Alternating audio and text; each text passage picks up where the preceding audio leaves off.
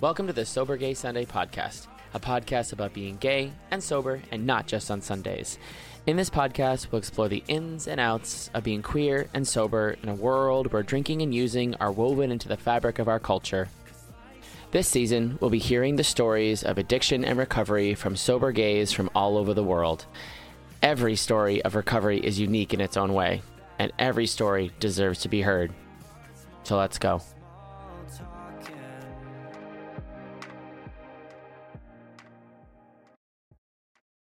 In this episode, we welcome Corey.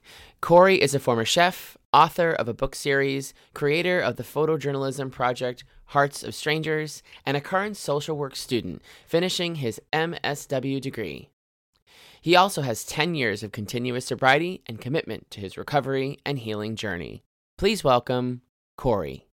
And so I found my way into human services work by way of, kind of what were some of my darkest moments in my life. So again, it kind of reinforced that there is value, kind of in the struggles, and that if you can recycle them and repurpose them in a way to help others, to help yourself even, that it can be your goal, it can be your kind of key. So I started working with the homeless population, which led to a variety of people who had disadvantages that needed support, and kind of led me on this pathway towards social work. But I think in addition to that, exercise has always been something important to me. I'm not a fitness model, but exercise for me is it's kind of like a natural antidepressant.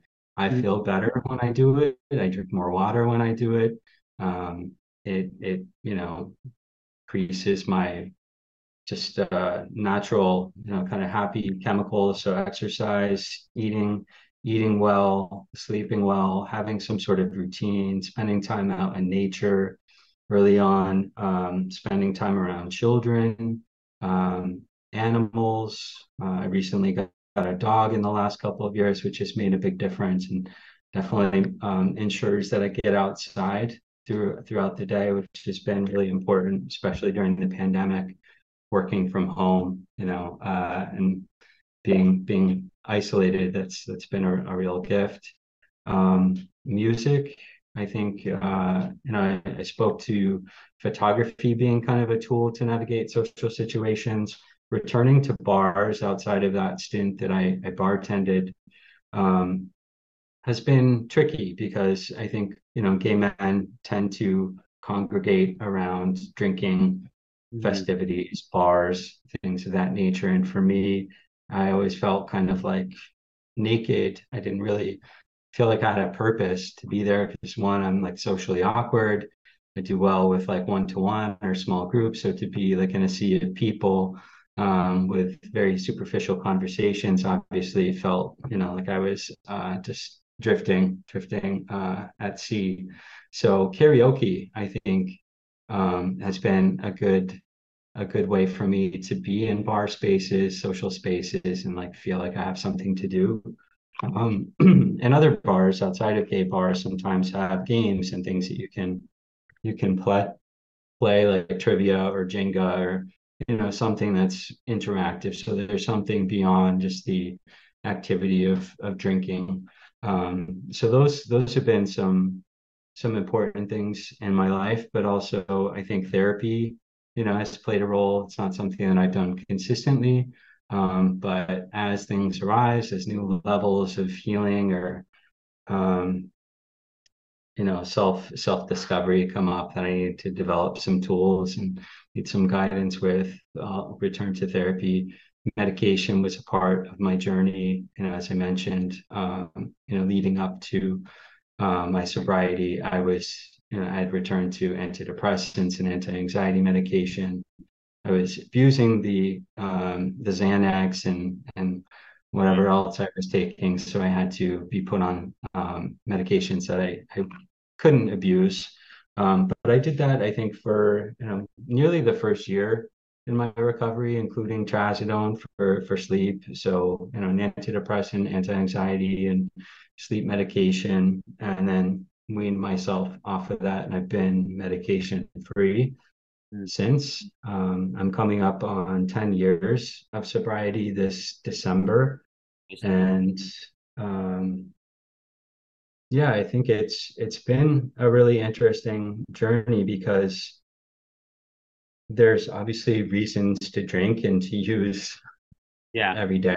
I mean, nearly 3 months ago, I got laid off from a job I saw myself continuing to grow with for the next several years, and having to file for unemployment and to re-enter the job market at a time where I'm not particularly prepared on paper to move into a similar position.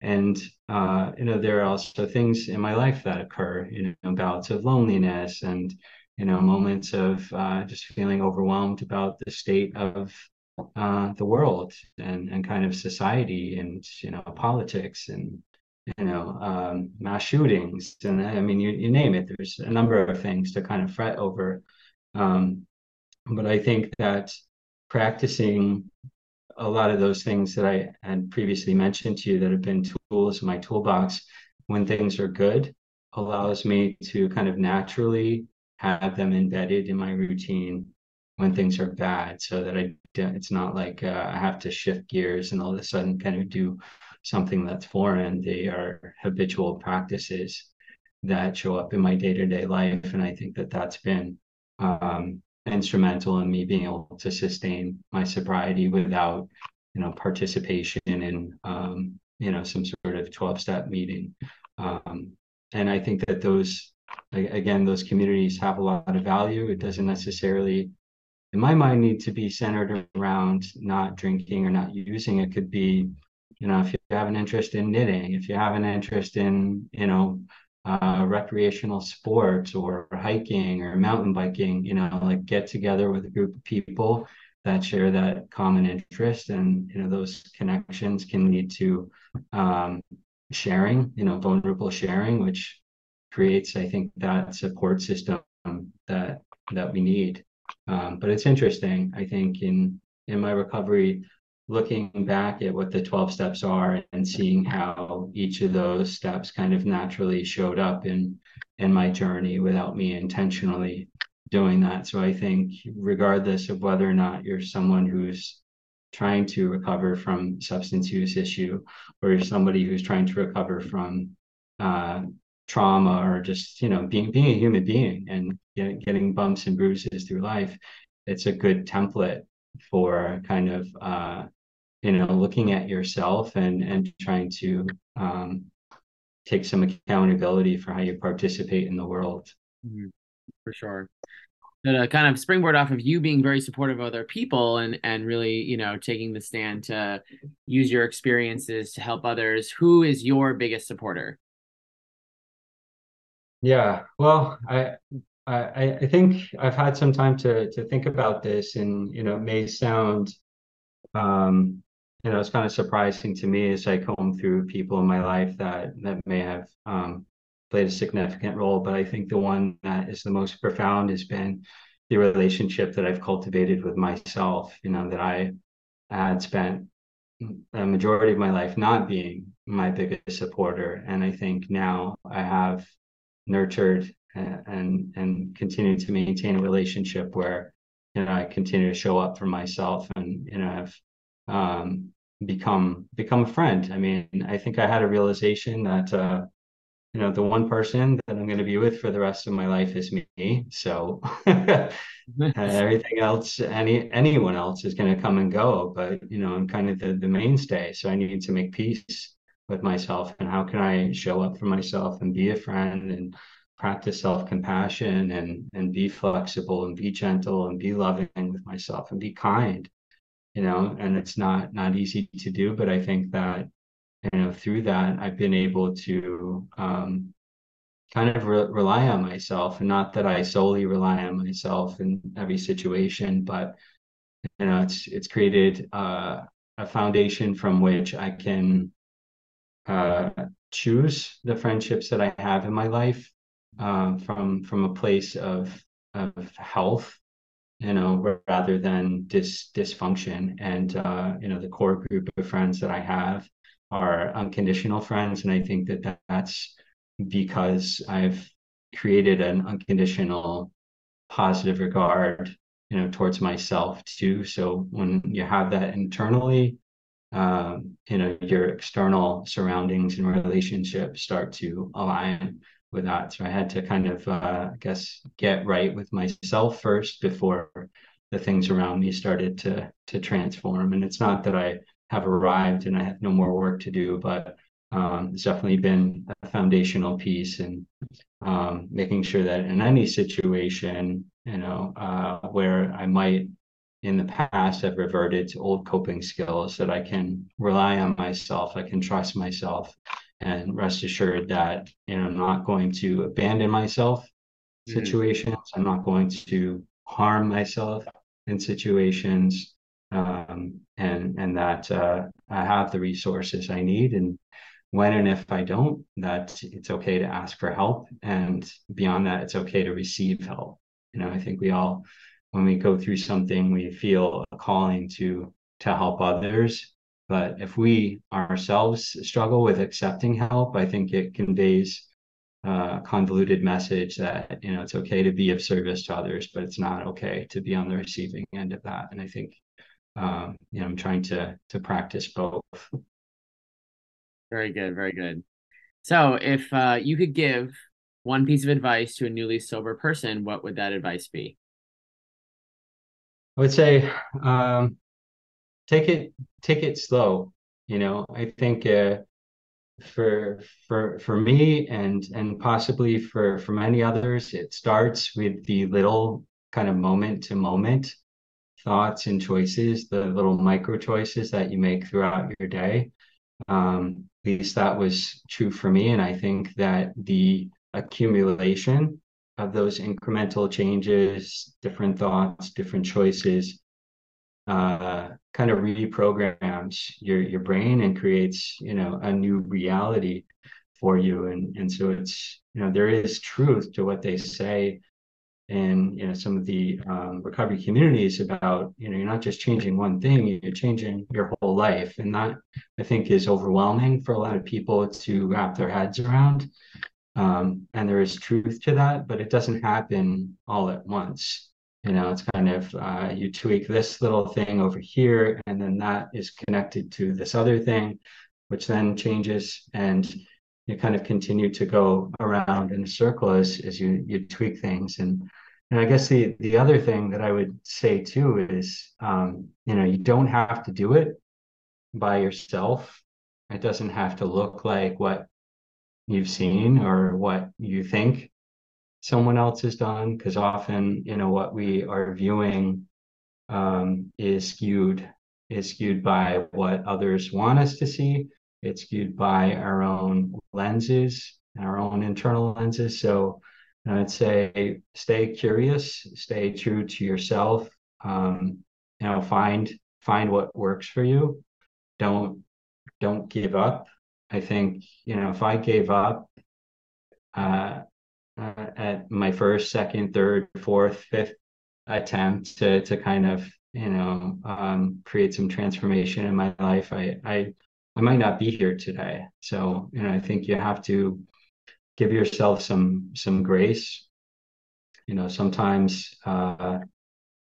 Sometimes you return to something that you tried before that didn't work then, but now, the conditions are different and the timing may be right. So keep at it. I think stay connected to what drives you.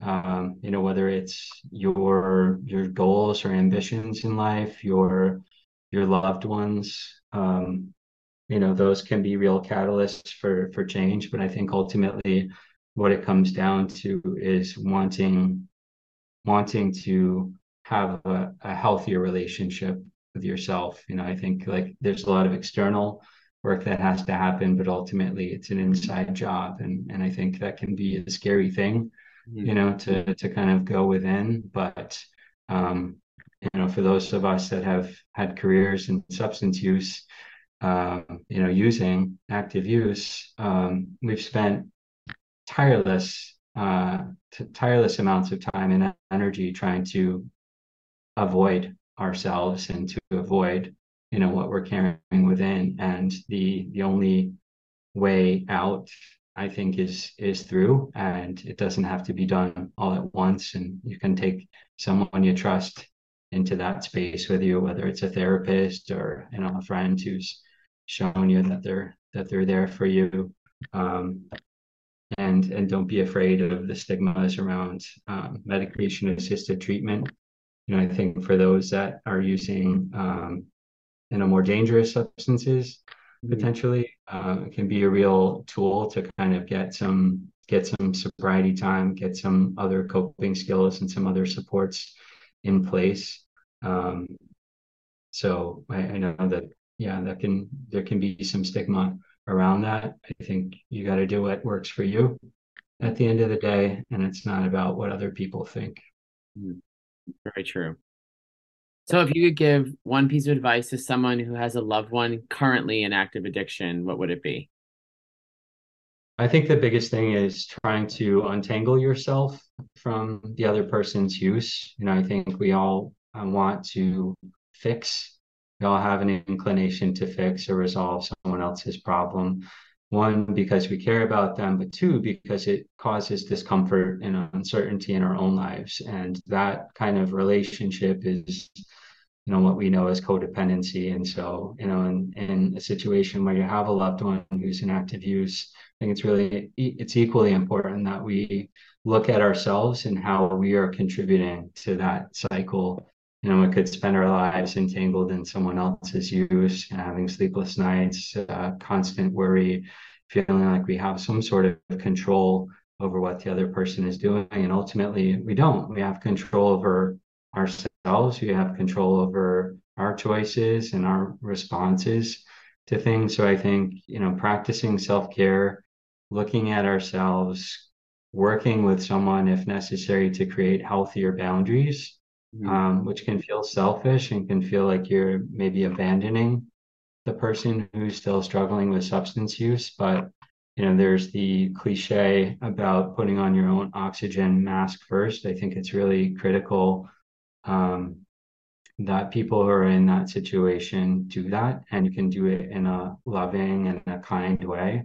But it's important to, make sure that if you're someone who is struggling with that you have the support and resources you need to care for yourself, because it can be really destabilizing to be entangled with and enmeshed with someone who's struggling with substance use, and you could be feeding into that cycle of use and not even know it. So, I think that it's a systemic thing. It's not just the individual who's struggling with the substance use, but it's everyone else who's involved in that person's life plays some sort of role in that. And I think each of them needs to be involved in the recovering process, because they too are sick in some ways, and not in a judgy way, but there's something, some healing, some support that they need to be able to be okay, regardless of what the outcome is with the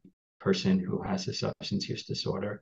I've worked with individuals who's, I think the first time I was exposed to this, I was really kind of taken off guard by it. But there was a young woman who was working with in a residential treatment, and she had been through many other residential experiences before, and was struggling with back pain and using opiates. And she was in the program for a period, and her mother felt good about that. She came out. She went into back into use. She ended up returning to opiates, and folks that have lost their kind of threshold and they return to the same amount, it can be lethal. And she ended up dying. And the mother had reached back out to the program, and expressed her gratitude for the time, that we were able to work with her daughter, and expressed that, she felt a sense of relief, and I was taken by surprise by that. But I understand what she meant, that she no longer had to kind of worry about when she was going to get that call or when the worst case scenario was going to happen, Yeah. because it had arrived, and that she was kind of liberated or freed from that fear and that constant worry. And I think, for those who love someone and care for someone who's struggling with substance use, that's the reality. And so how can you free yourself from that constant worry and stress and still love and support that individual? And that's something, sometimes it takes some professional work and some support from other people who've been through it. So that Very would be my advice. So I run an organization here in Boston called Sober Gay Sunday, and it's an activity group for sober members of the LGBTQ community. So we do stuff like we're doing a American Ninja Warrior outing next month. We just did yoga. We've done axe throwing. We've done paint night. We've done all these things. So what is one dream activity that you would want for Sober Gay Sunday? Like if you could pick anything to do, what would it be? I think I love the idea of like a dance party that doesn't involve drinking and drugs. And something, that like similar to in P-Town, how they have a tea dance. It's something that kind of happens earlier in the afternoon or evening. I think dancing is really an important part of who we are as human beings, something that releases a lot of energy, something that connects us to our body. And I think for gay men in particular, dancing has been a way to kind of celebrate our community. And, for those that don't drink and don't use drugs, can sometimes feel like you're an outsider to that. So that would be kind of that would be my ideal kind of gay sober experience, would be, something where everyone's having a good time and they're dancing and there's music and there's a sense of community, but there's not all the drugs and alcohol. That's a great idea. I actually just wrote it down. I was like, I could probably, plan something like that, not too much of a challenge here in Boston. So that's, I think, one of the best I've gotten so far. So Thanks. now that we're wrapping up, where can people find you on social media? So I've kind of removed myself from social media, aside from Instagram. I have an Instagram account called Little Bit Corey, which just kind of shows little bits and pieces from my life.